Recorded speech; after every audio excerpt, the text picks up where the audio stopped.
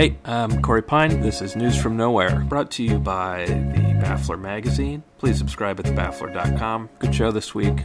Three-time guest Michael Brooks coming on to talk about podcast hate and persuasion versus power politics. First, Jason Wilson. He's an Australian writer living, like me, in Portland, Oregon. Works mostly for The Guardian, and Jason just got back from Nashville, Tennessee. So I was reading an article when you came, and I saw your Facebook post too, and you said, "Pound for pound, this last weekend involved the most dispiriting human interactions I've ever experienced in the course of reporting."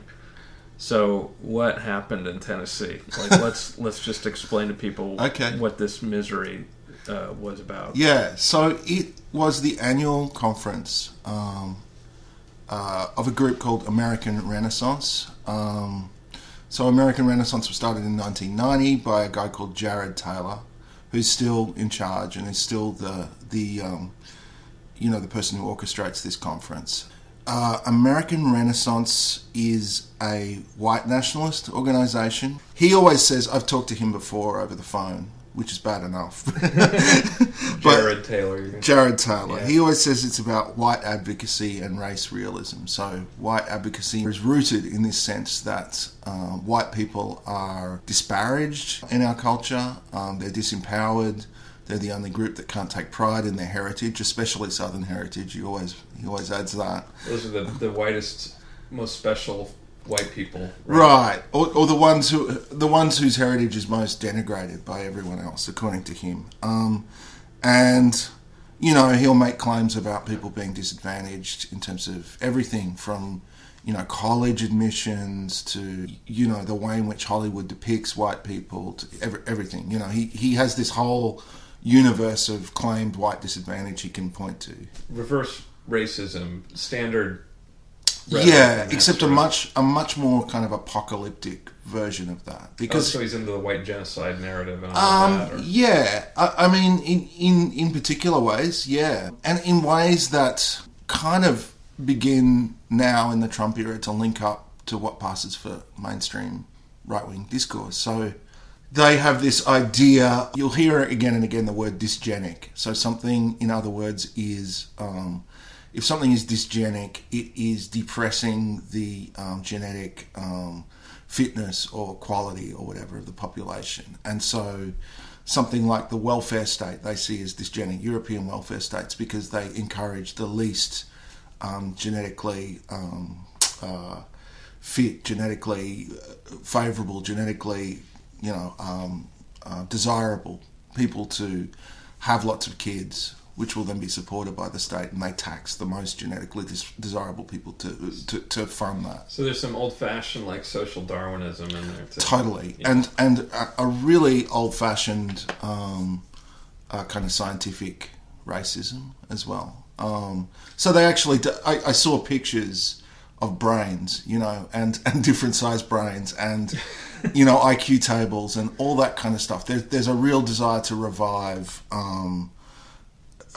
That kind of scientific racism, which in mainstream circles has been discredited since the end of the Second World War. And that's what race realism, by the way, to them. That's the second component. Like, they consider themselves to be realists about race, and the rest of us are kind of denialists. So because they've got some sort of evolutionary crackpot narrative that supports their ideas. Right. So that I got a question. I want to pause here because apart from Jared Taylor, the organizer, who goes to this thing? I mean, the people giving these talks on IQ and brains, I mean, are these real academic experts? Or who there was one guy, a professor from Denmark by the name of Nyborg. His first name just escapes me for the moment, but he is actually being tried for academic dishonesty and stuff in Denmark. He was the opening speaker, and he was talking about how IQ and brain size and propensity for democracy increase depending on the distance of a culture from the equator. So he had this whole theory of human history that just happened to isolate the people of Northwest Europe as the most the people with the biggest propensity for democracy, and not necessarily the highest IQ, not necessarily the biggest brains. That goes to East Asians, but the people who combined a high IQ with a kind of moral goodness, and he had this whole theory, as I said, of human history that along those lines. But the danger, as he saw it now, is mass immigration, is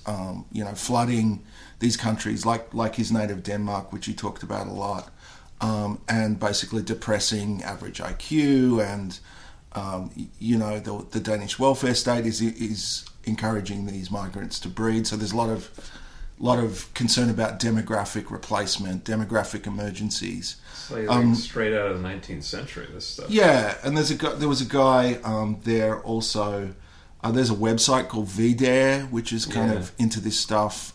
Peter Brimelow is the editor of that. He spoke at the conference. He didn't speak much about a lobbying group. Yeah, right. I mean, kind of. Publisher, they do agitation and email chain letters. Yeah, they're mainly a publisher. Yeah. But Brimelow actually used to be the editor of Forbes and ran some of these kinds of stories there. But there was a guy called John Derbyshire who does a podcast that's become increasingly popular, and he writes for VDare. He's been a kind of freelance columnist, journalist. I mean, he used to write for The Spectator. I'm pretty sure, he said something really offensive and racist, if I recall, that kind of ended his career in mainstream media, and then wound up, I think, at Takis magazine for a while. Yeah. So a lot of these guys, you'll find that trajectory. I mean, it's really interesting. Sam Francis is someone he's dead now, but he was the kind of intellectual titan of this whole scene. And was genuinely a pretty good writer, and engaged with the kind of literature in a way that a lot of these cranks and crackpots don't. But yeah, he got actually fired from the Washington Times after an American Renaissance conference in 1995, where he said a bunch of racist stuff. So a lot of these guys have been on that trajectory where the mainstream conservative movement has kind of purged them. When someone like Bill Buckley was around, as terrible a person as he was, he tried to maintain some kind of control and maintain some kind of standards and decorum where things like open anti-Semitism and open white nationalism and open racial talk like these guys are into was just not something that you could do and stay in the mainstream conservative movement. So in a way, American Renaissance has been a clearinghouse for the guys who just can't quite bring themselves to put away the white nationalism and the open racism and the anti-Semitism. I mean, there are a ton of guys there like that who've just ended up now in these places like Takis, like American Renaissance and like VDare, which are publishers as well as kind of talk shops. Nobody who's like currently a household name, but some speakers included people who'd had somewhat some level of professional achievement and mainstream success, but maybe got hounded out of the public because of their views. I mean, the closest thing to a household name and someone who's on a very different trajectory because of the times we live in is Richard Spencer, who was there. So that gives a good picture of the speakers. Who showed up just to attend, to hear these sort of lectures? Well, the thing I would say is that there's a strong neo-Confederate kind of flavour to a lot of this. So unlike some of the cultural nationalists, I suppose, that you and I have dealt with a lot in the Pacific Northwest, the militia guys and stuff, these guys are perfectly content to talk about a separatist white ethno-state, being set up somewhere in America. So there's that kind of propensity to separatism that is also something that is obviously historically associated with the South and with the ways that people have thought about the Civil War, who thought that didn't go the right way. And that's just by way of saying that a lot of the attendees are these kind of older guys from the South who have strong neo-Confederate sympathies. So guys who are well into middle age, who are coming from Texas, coming from the Deep South, coming from Alabama, who are interested in talking about those kinds of issues, who are sort of nursing a kind of lost cause thing, and the racism kind of goes along with that. That's one group. The thing that struck me, though, this time was how many young people were there. So Identity Europa had a stall set up there. Nathan Damigo, the leader, was there. There were a lot of young millennial men with the sort of fashy haircut. Once you've seen it, you'll know it. Yeah.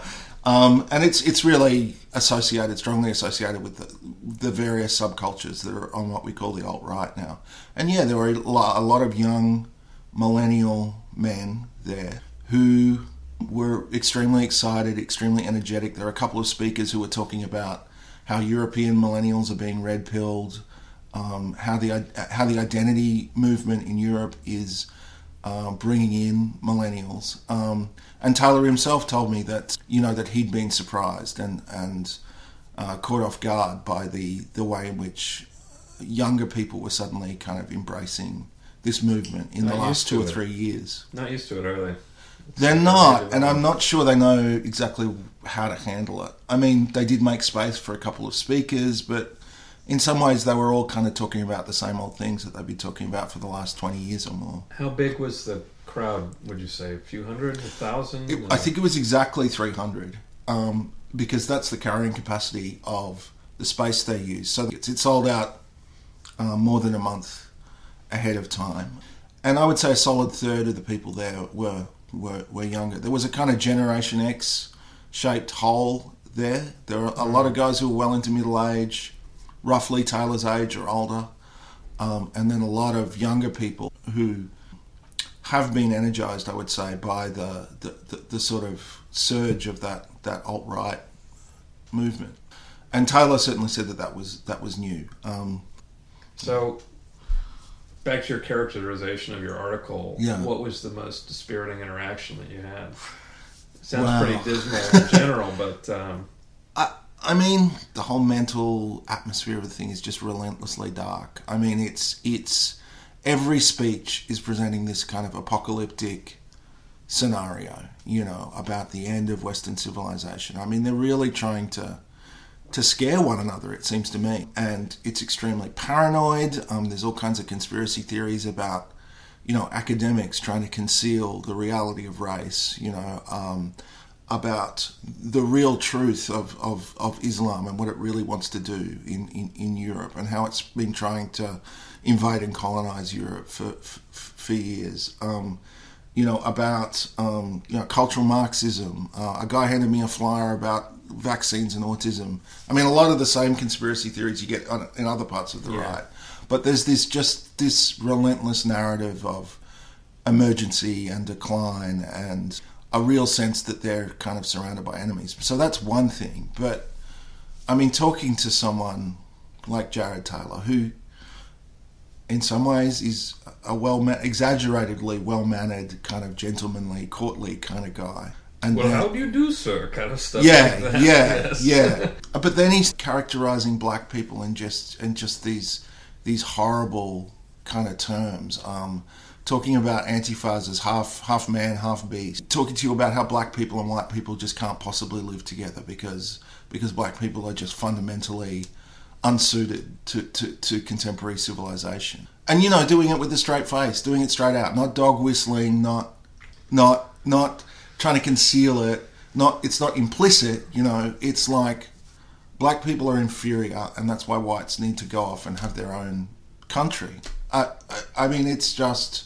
And then you're hearing all this 19th century sort of race science, or all of this stuff. It's just so relentlessly dark, and people will just come out and say it to your face, and it just gets you down because they're not. It's not only the content of their beliefs, but that they're trapped in this kind of dark, paranoid space, where this is all that they're kind of thinking about. You'd think that level of paranoia would make them completely ineffectual as far as like political operators go, but this seems to be kind of an upsurge for them, right? This is like their moment, at least in the last in my lifetime, certainly. It's always tricky discussing this stuff, because like they're not going to get a white ethno-state, right? Like that's, well, touch wood, because weird things have happened in the last couple of years. But really, there's no prospect of that. But in terms of influencing broader right-wing discourse, I mean, yeah, I think they are. I think they unquestionably are. They're not the pariahs in the conservative movement anymore. No, I don't see any barrier in some ways to this kind of stuff. Talking about a white ethno-state. What do they mean by that? Let's just break it down the jargon a little bit. I mean, that means like a country where there are literally no black and brown people. Right. As they define it. Right. Because we, like race as a construct, right? I mean, would they propose some kind of genetic test to discern that, or is it they just eyeballing it? I mean, how does practice? Yeah, it gets fuzzy, because even they were presenting stuff, in some talks, saying that like there used to be this racial discourse about different European groups, in the 19th century. Like race was used to discuss the difference between Britons and Italians, and they still do that a little, but. For now, it seems like it's as simple as someone with white skin, with white ancestry. So basically, whoever Europeans, can pass. Yeah, and they think that racial difference is crucial. It means that people have higher IQs. It means they have a greater propensity to, higher civilization or whatever.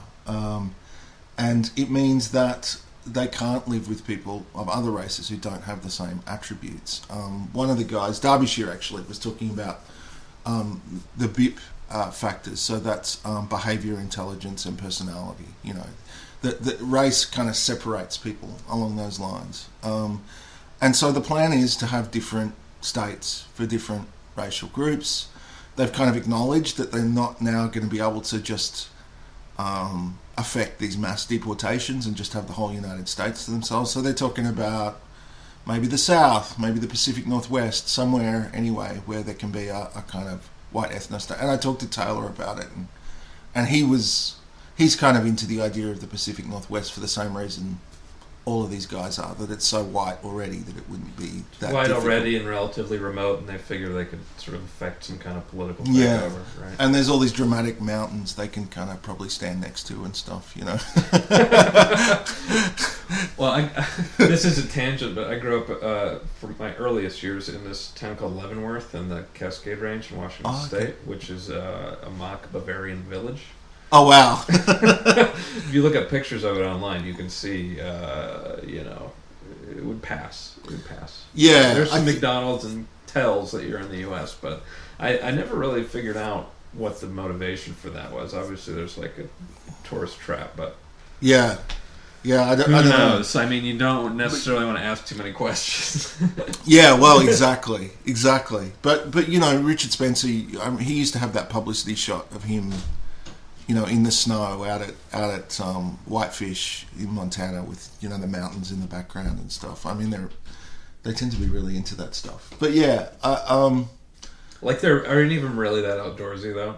It's a pretty bookish crowd, I would say. And a lot of the guys speaking, they had that strong kind of whiff of the autodidact. You know what I mean? Yeah. The guy who absolutely sits in his shed and goes over IQ tables. Well, John Derbyshire, to me, he reads as, because I've lived in the UK as you have, he reads as one of those, a classic provincial kind of lower middle class autodidact. Like if he wasn't into race and IQ, he'd be into trains or something. And in his presentation, he pulled this classic move, which is like, he was talking about population genetics, and he recommended this textbook on population genetics, and he said, if you go through that textbook and do all the quizzes, the exercises, do all the exercises, you'll know a lot about population genetics. And it's just like the classic, go to the public library and get the textbook on population genetics. Like an undergraduate text, it sounds like. Yeah. Or maybe even high school. I think undergraduate. But it's like, that's the classic autodidact kind of move, I think. Like I've read the textbook. Not that I want to put shit on people who are trying to improve themselves or whatever. But, well, look, but no, of course not. I mean, reading widely is a great thing to do. I mean, that goes without saying. But we're talking about people that present themselves as like not just experts on the subject of race science, whatever Yeah. that is, Yeah. but people who have won over on all of the Yeah.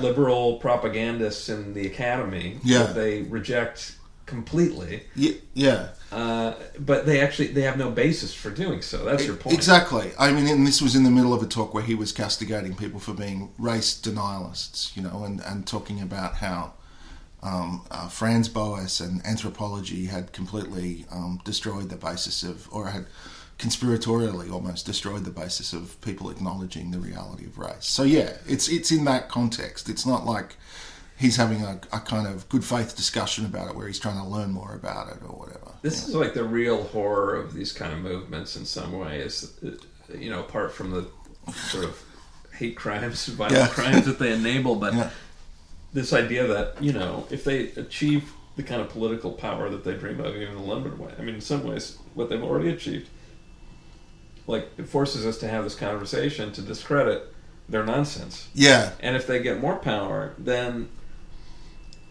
there's no one who will be able to say, no, you're wrong, because they'll have the default history. Yeah. And they will dictate what the science is. That's the real scary part, I think. I mean, the other worry, what I was saying before was, they're not going to get their ethno-state, but they may have more and more influence over mainstream right-wing discourse, and I think that's already happening. And I think, Steve Bannon's not a million miles away from being that kind of figure. I mean, he's into all of these crackpot theories of history, and, I mean, he does have, it seems, some pretty good analytical abilities and capacities, and he understands finance and numbers and whatever, but the movies he's made and the kind of theories of history that he's drawing, the fourth turning and all that kind of stuff, none of that and is a million miles away from this stuff, and his kind of magpie-like use of these kind of disparate intellectual strands, that he pulls together into this kind of softer white nationalism is yeah. I mean, there's no kind of filter on the right anymore. I don't think. And so there were lots of citations of Charles Murray, for example, there, who's ostensibly himself a kind of mainstream figure. So there's a crossover point right there. The way in which the mainstream right talks about the effects of the welfare state, I mean, it doesn't have that pseudoscientific gloss that these guys are trying to give it, but they kind of say that it leads to social pathologies through a similar kind of mechanism. The worst people get to have lots of children, and we subsidise that, and we shouldn't, So they don't talk about brain size, but they also kind of talk about is a way in which people talk about Islam and mass migration in ways that are really similar. That's the real point of overlap, right? Because even somebody like Donald Trump, I mean, for all the the racial slanders he campaigned on and he's uttered since he's become president, he's still not as nakedly racist as these guys. But when they talk about Islam and migration, that's really where they sync up completely. Yeah, like they don't have a Darwinist kind of gloss. They're not talking about IQs and all that kind of stuff, but they are talking about Europe being flooded, or right. by Muslims. Or Long Island. I mean, that was right. Trump's speech last week, right? Yeah. The animals are have taken over. Right. And we need to, and he used that word a few times. Yeah. And we need to crack some skulls, essentially. Yeah, so it's a kind of, there's still a story of demographic and cultural replacement, and it's just put in slightly different terms. And until 2 years ago, the Republican Party were kind of trying to move away from that stuff. However, certainly the Bush family was pushing them in that direction, and we need to pick up Hispanic votes. Was there? Right. Yeah. Karl Rove's whole. It was all self-interest to some extent, but Reince Priebus produced that report saying, the post-mortem of 2012, saying, we can't do this anymore. We can't alienate these groups because we're just not going to win any elections. And he's out of the picture now. Right. So. But now I mean, now the stuff coming out of the White House, the stuff on talk radio, is much closer to what these guys are saying than it has been for quite a long time. So it wasn't that exotic what you heard there, in the sense that, like, we could all sort of turn on the radio or load up, InfoWars or G. Gordon Liddy's show or any of that, and or Breitbart, and get a dose of this stuff, or even Tucker Carlson, Daily Caller, for that matter. I mean, it is important to make the distinction, I think, that you've already made, that we've made again and again. Like, you're not getting outright white nationalist separatism, on Breitbart. You're not getting IQ tables. You're not getting stuff about brain sizes, but you're getting a discourse that's heading in the same direction. And you're getting the bases of it, right? Yeah. You're getting some of the pieces of evidence that these people use to Right. support their case. Like when Tucker Carlson did this segment with, this was a shocker for me. I didn't realize this narrative was coming back. I mean, in the UK, the people are constantly complaining about the travelers, Yeah. But Tucker Carlson had a segment where he just ranted about gypsies, Right. Like invading some town in Pennsylvania, California, I forget, and all these outrageous things he said, like they're shitting on people's lawns. And he had some Roma guy on, who didn't seem to know why he was coming on the show and was sort of taken aback by the whole thing. Right. I mean, that is like straight out of the 30s, Right. 30s fascist European And rhetoric. And Yeah. so, yeah, I mean, Tucker Carlson didn't close his segment and say, and this is why we need a white ethno state, and we need to purge the gypsies, and who knows what to say about the Jews next. Yeah. But he provided the building blocks so people that are already into that worldview can feel validated, and like they have a touchstone with his show. And people that aren't might, I don't know, they might Google it and might lead them down a path to where they might wind up at an American Renaissance conference. Absolutely. Yeah. No, I'm not trying to minimize it at all. And I think like that kind of stuff that Tucker Carlson is doing, that's kind of new, even for Fox. Yes, I agree. That's not something we've seen on Fox very much before. I don't think, believe me, I'm not trying to say Roger Ailes was a good person, but there would have been a point, I think, where that just wouldn't have been able to be aired. And like with Breitbart, okay, they're probably not going to give you a big table of IQ statistics, but they'll use the same crime statistics that these guys use. The same selective, cherry-picked kind of crime statistics. They'll stoke the same kind of fears. For now, they won't kind of head in the direction of scientific racism or in the direction of a white ethno state. But yeah, that's the thing. There are more points of contact between, an organisation that was completely marginalised until really quite recently, and what we think about as the mainstream right. There was a really good article actually in BuzzFeed by Aaron Rosen and Joel Anderson. They were talking about how Bill Regnery's been funding these guys for a really long time. So he's the same family as Regnery Publishing, which is, they're all on the right, but this is the kind of black sheep, crazy cousin. And he's been funding the National Policy Institute, which is Richard Spencer's outfit, and American Renaissance, apparently, for a really long time. But still, even so, I mean, he was kind of blanked by his family, and these organisations were not, not something that had many points, as many points of contact with the mainstream. And Taylor told me on the weekend, he felt like he was just making a racket for a really long time. He just thought he was, yelling into the wind, basically. But now he really feels like they're getting some traction. Isn't that nice for him?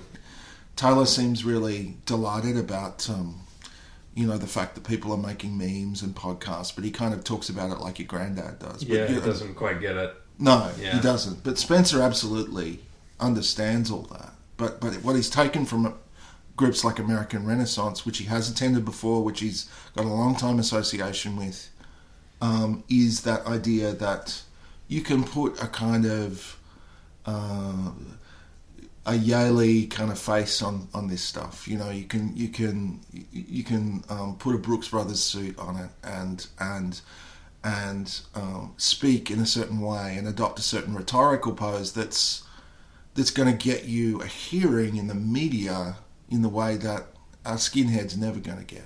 You know, or even a militia guy is never really going to get. Why do you think that strategy works for the right but not the left? Because, you know, the stereotype, I mean, for the last 40, 50 years, I mean, the leftist stereotype has been like tweedy, academic, you know, all of those trappings. Maybe not super fashionable, but at least, you know, someone who's comfortable moving in elite circles. But it hasn't gotten mainstream respectability for the left. In fact, the left only seemed to start getting attention when it started getting a little more down to business, you know, like rolling up its sleeves kind of stuff. It's a really interesting question. I could give part of an answer, or what I think is an answer. I mean, Richard Spencer, he comes from a similar class position to a lot of American reporters. And to a lot of American reporters, while they may disagree with the idea of white nationalism and all of the other things that he talks about, and while they may be disgusted by those things if they really think about them, you know, in person, he's not saying anything that's immediately threatening to them. You know, he's describing. I mean, I think that's probably going in the right direction, because he's describing something that for the average sort of middle to upper middle class white American journalist might actually enhance their inherent social standing. Yeah. Whereas the leftist, whatever they dress like, is describing something where they're not maybe knocked down a peg or two. Yeah. Or at least they perceive it that way.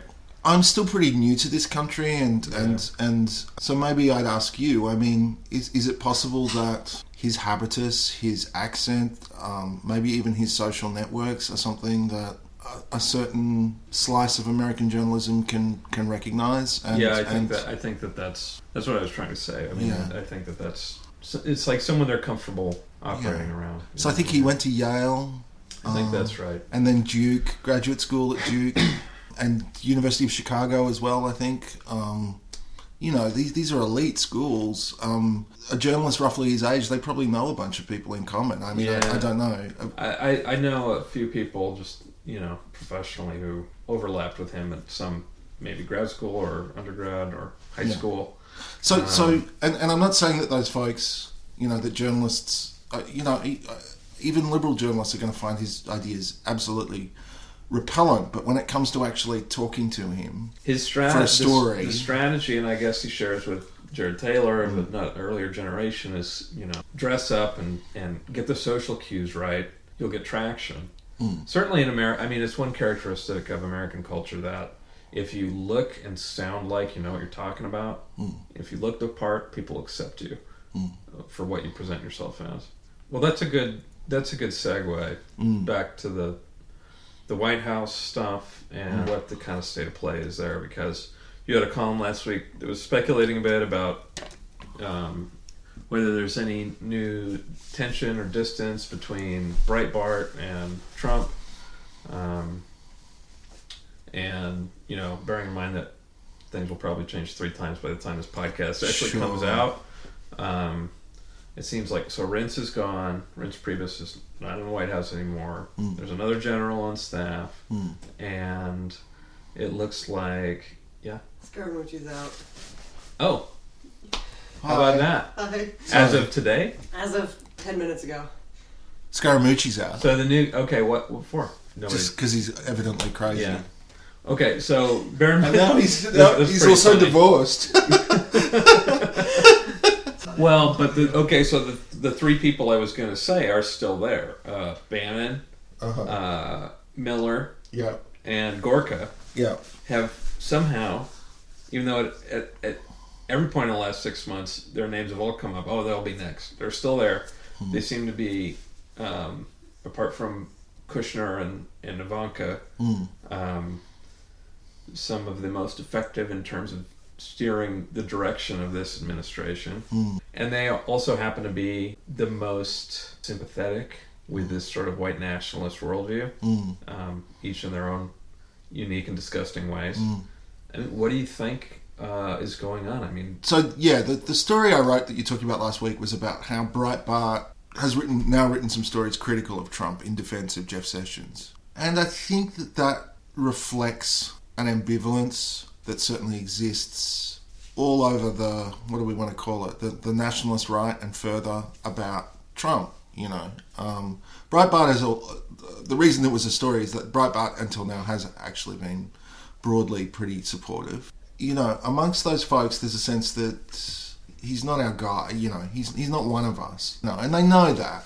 They know that he's, you know, mercurial, and he's not even really much of an ideologue. He has these instincts which are nationalist and exclusionary in terms of immigration. He certainly believes that his superior Trumpian genetics have, sure, you know, yeah, and he's established his place. And he's totally happy. I mean, him and Sessions seem to be on the same page where it comes to that racialized law and order stuff. And Trump's had a long history, you know, with that. You know, remember those Central Park murders where he took out a full-page ad? I mean... Yeah, and making, I think his job at his dad's company before he launched his own was essentially screening out black tenants, right? Right, exactly. But for all that, they see him as a kind of opportunist, and... You know, he may have a lot of common ground with them, but they don't fully trust him, and they recognise that he's not like Pat Buchanan. You know, he's not ideologically consistent. You know, in their mind. So there was this Peter Brimelow talk. Peter Brimelow gave a talk, and he gave Trump an A, but the main reason was that he's not Hillary Clinton. But then he went through and gave examples of things that he'd done, but he hasn't really done any of these things. He hasn't really done any of the things that he wants them to do. And what's more, he's prioritised the Republican agenda. You know, he's prioritised Obamacare. He as they see it, he bombed Syria. You know, and that offends their kind of non-interventionist ethos. Well, because there's also the proxy conflict with Russia in play there, and right. They see Putin as some kind of like white savior figure. Right, and you know, a lot of them see any kind of US intervention as in the Middle East as just serving Israel's agenda, and you know, everything that goes with that. Yeah. So, and Spencer got up and asked Brimelow a question, and Spencer said he only gave him a C, and I talked to him after the speech and asked him about that. And it was for those reasons, you know. He was saying, well, like, why hasn't he built the wall yet? Why hasn't he pressed harder to ban Muslim immigration? Why hasn't he, why hasn't he stopped immigration across the border? Illegal immigration, as they put it. Why hasn't he continued to be that kind of maverick who's destructive of what they see as that unsatisfactory Republican consensus? Why hasn't he remained a kind of, you know, alt-right figure or soft alt-right figure, at least in the sense of someone who is criticising and destroying Republican orthodoxy and establishment republicanism? So they're ambivalent about him. The other thing about the critical Breitbart stories is that there's clearly an affinity between these folks and between Bannon and Jeff Sessions, who is someone who's been committed long term to, you know, immigration enforcement, and who himself was sidelined and ostracised during the Bush years in the Senate because they wanted to go in another direction. Even in the Bush years, they wanted to at least rhetorically and presentationally soften their stance, you know, on race. And he wasn't someone who could cope with that. So the Breitbart stories, you know, the folks I talked to who are kind of experts on right-wing media, you know, kind of suggested that Bannon may have had a hand in that, and this is partly an artifact of that internal struggle at the White House between that kind of nationalist wing, for want of a better word, and the Priebus, how do we say that? Toast. He's gone. His name is Toast. And that kind of establishment Republican wing. And these guys are kind of constantly paranoid about being purged. But who's actually been purged? As you said, You know, it's the more mainstream figures, Spicer, Priebus. They're the ones who've gone. I mean, Gorka. that series. Talk about the autodidact. Without any grounding. I mean, I guess he's got a real PhD, but his like old buddy was the supervisor. Right. It's just a joke. I mean, right. I mean, it's not quite an internet PhD. But yeah, it's like a couple of steps up. Yeah, someone dug that up, and I've read sections of that. I mean, it's completely, it's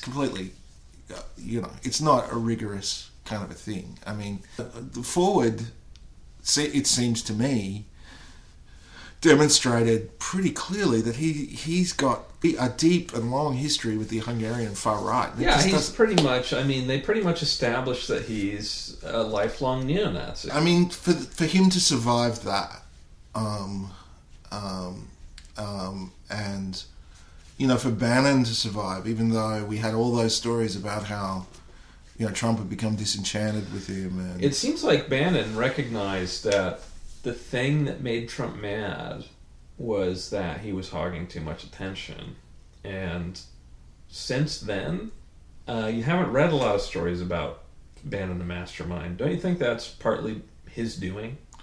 Yeah. That he's just realized that he could stick around if he just kept his head down a little more out of the limelight. Yeah. Stopped giving quotes to people. I mean, because he was very talkative. I also think, to your point about Breitbart criticizing Trump over this or that occasionally. I mean, I wonder to the extent to which Bannon uses Breitbart to pressure Trump, externally when he's not getting his way in the internal fights. Yeah.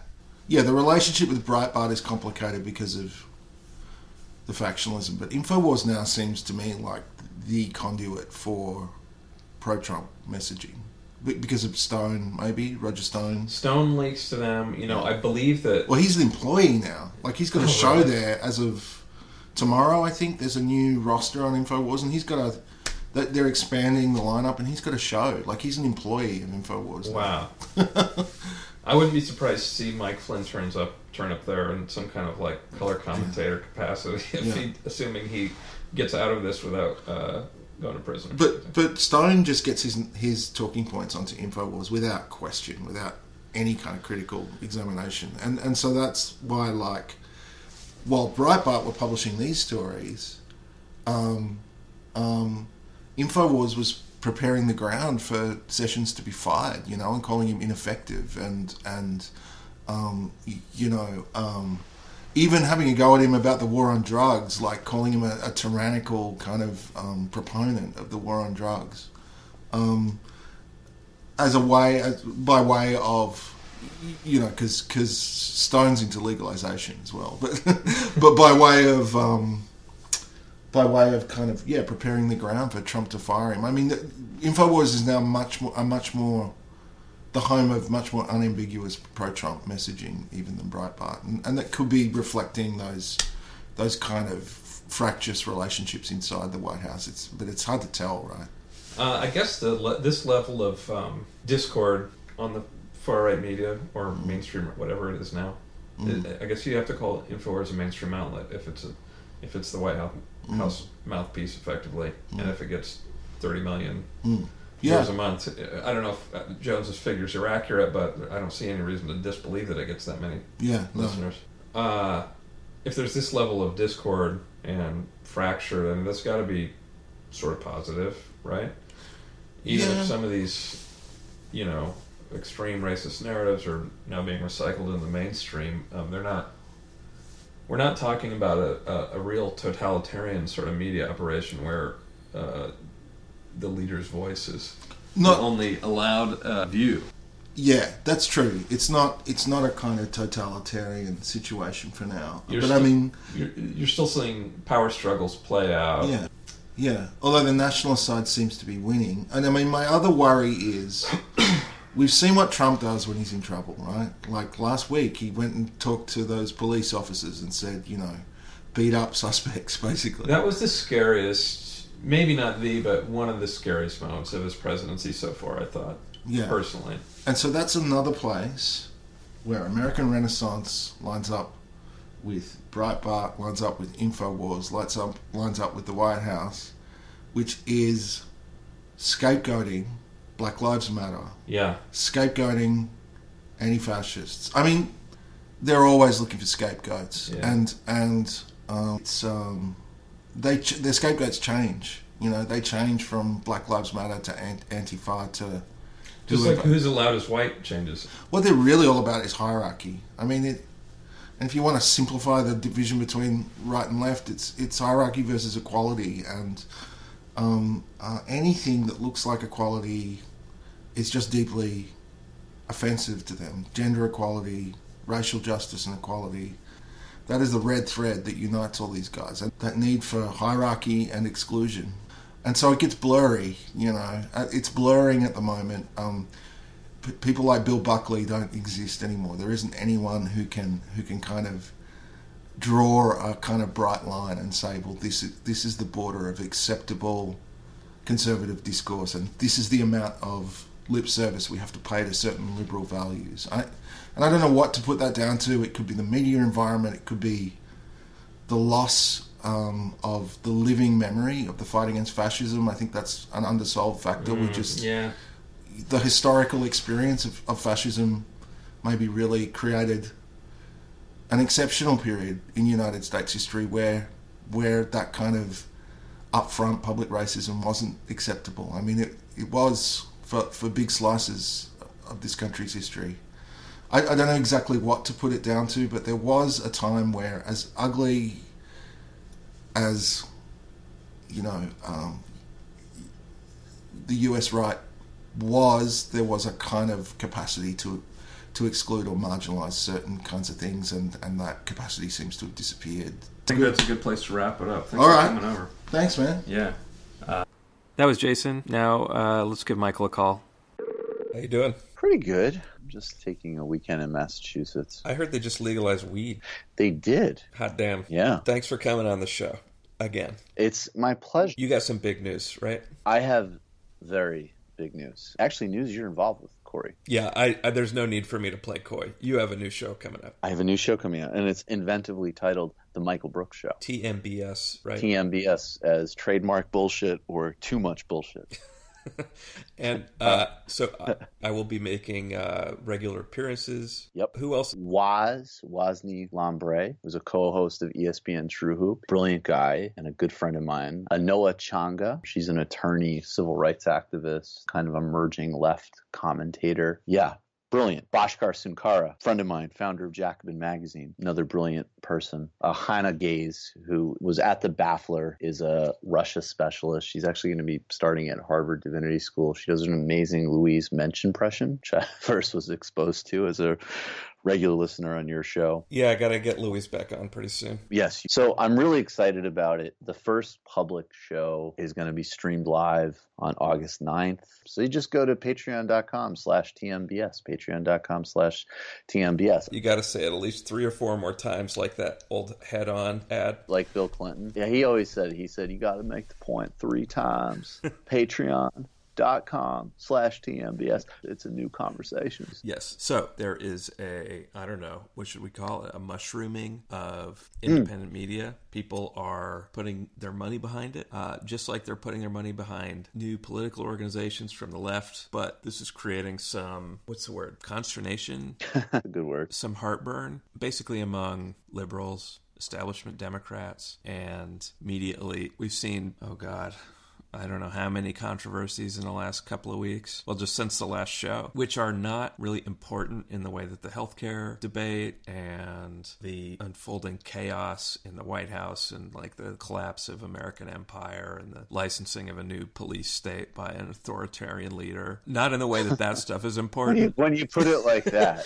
Not in the way that stuff is important, but it's still important because these little dramas are the way that who gets listened to gets established. You talked about one recently on Majority Report, the New Republic, Jeet here, long think piece about Chapo Trap House, who we've also had on this show. Will and Amber have been on the show. So this is the New Kids on the Block versus the old guard in a lot of ways. Yes. Jeet kind of being the new old guard. Well, the New Republic, there's some overlap with the Baffler, so it's not that clean cut. But we're talking about a clash of worldviews as well as cliques? I don't know. What do you want to call it? Yep, I like the word clique. Clash of the cliques. What is the essential complaint? Just to pick out that one controversy. Yes. Look, I think Jeet's main complaints, and I want to start, I mean, there's kind of three different components. One was that I think, unfortunately, Jeet really poisoned the well of his own piece by, without, rehashing the details, he, in the process of debunking an obvious critique of Chapo, which was that this whole bend the knee thing, which some people said was like a sexual comment, which it obviously wasn't, Jeet, in the process of dismissing that, like, gave that charge a couple of graphs. Okay, if you know something's bullshit and everybody else knows something that's bullshit, why would you do screenshots of some of the most crazy people on Twitter and sort of give that airtime before dismissing it? That's the kind of drama component, but I think that does need to be acknowledged because it hurt the rest of the piece, because it was a disingenuous way to start. And of core thrust of his argument is that politics is about persuasion and coalition building.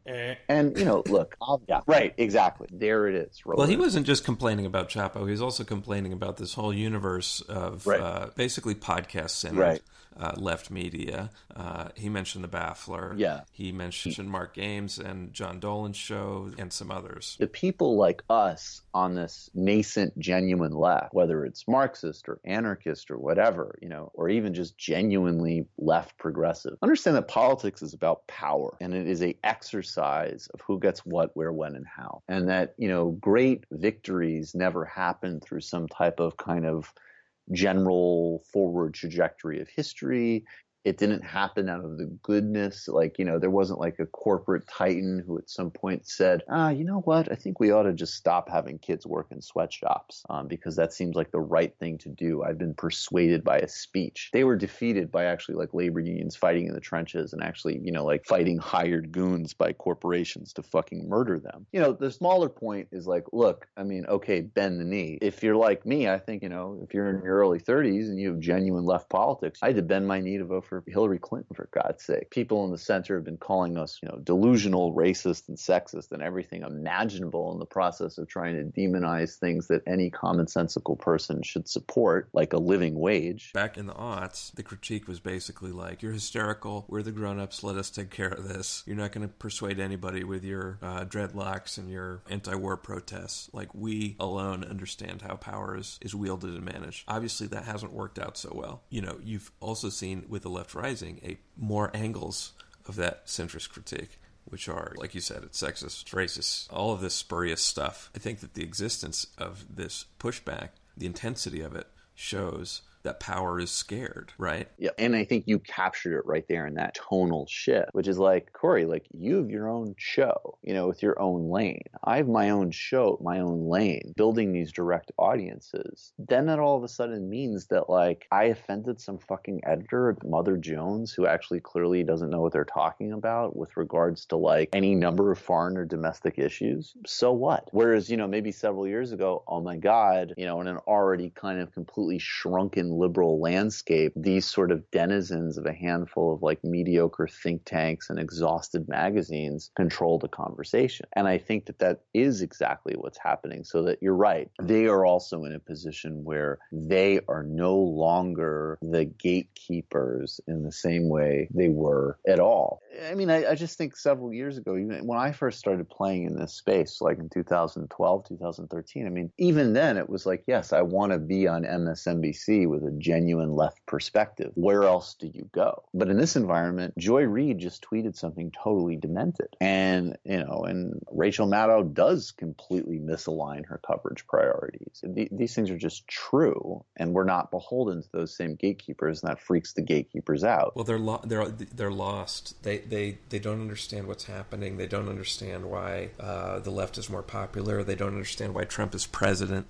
They don't understand how to fix these things because they haven't diagnosed them correctly. Apart from the material stuff, huge part of the reason that the left is gaining traction in media and politics is because it provides a clear and basically accurate diagnosis of why things are happening the way they are, why the world is so scary all of a sudden. Yes. That, MSNBC, CNN, even the smartest liberal publications like Mother Jones and New Yorker have basically failed to provide. Yeah, I think that that's 100% right. Not only is there no contradiction between having a serious inequality agenda and being serious about defeating white supremacy and defeating misogyny and all the other absolutely urgent social emancipations that we need, but the through line was a class thing. And since there's no class politics and no class rhetoric in this country, you saw a group of people who were totally socially, culturally, professionally complacent. They basically thought between the innovations in Silicon Valley and,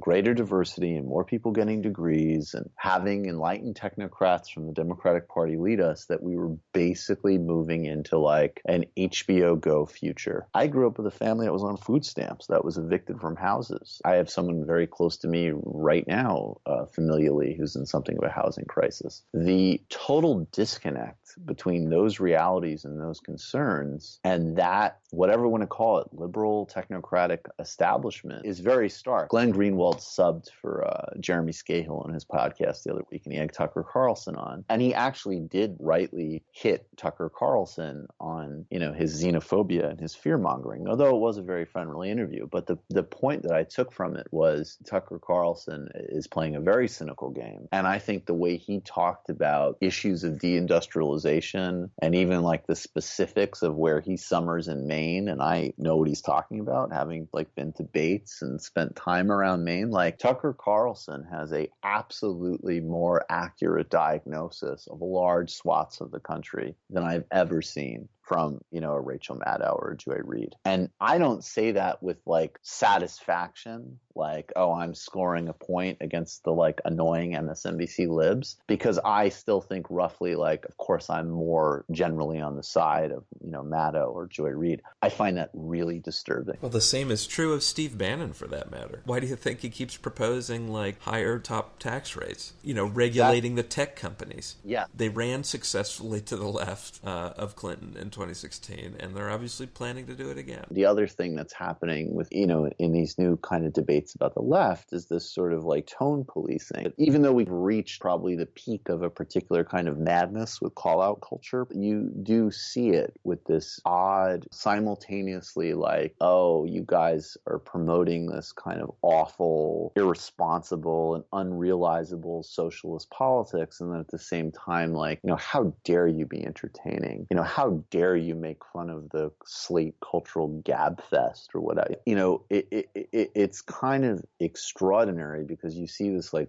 kind of liberal establishment being so serious about things that are relatively trivial and incredibly cavalier about things that are life and death. That's because they're not life and death for them yet. Right. And this is where we get back to like the importance of a class politics. But yes. It's like even on the left, people succumb to this sort of default individualist assumptions of American society. And Twitter certainly encourages that. There's not like a week that goes by where I'm not sort of pressured or even sometimes asked directly to denounce someone or other. Just undermines whatever shared goals we have. It's dangerous times. The threat is coming from the right. It's not about, is everybody on our side perfect? I screw up. I'm sure you screw up. No. Never? Okay. No, of course not.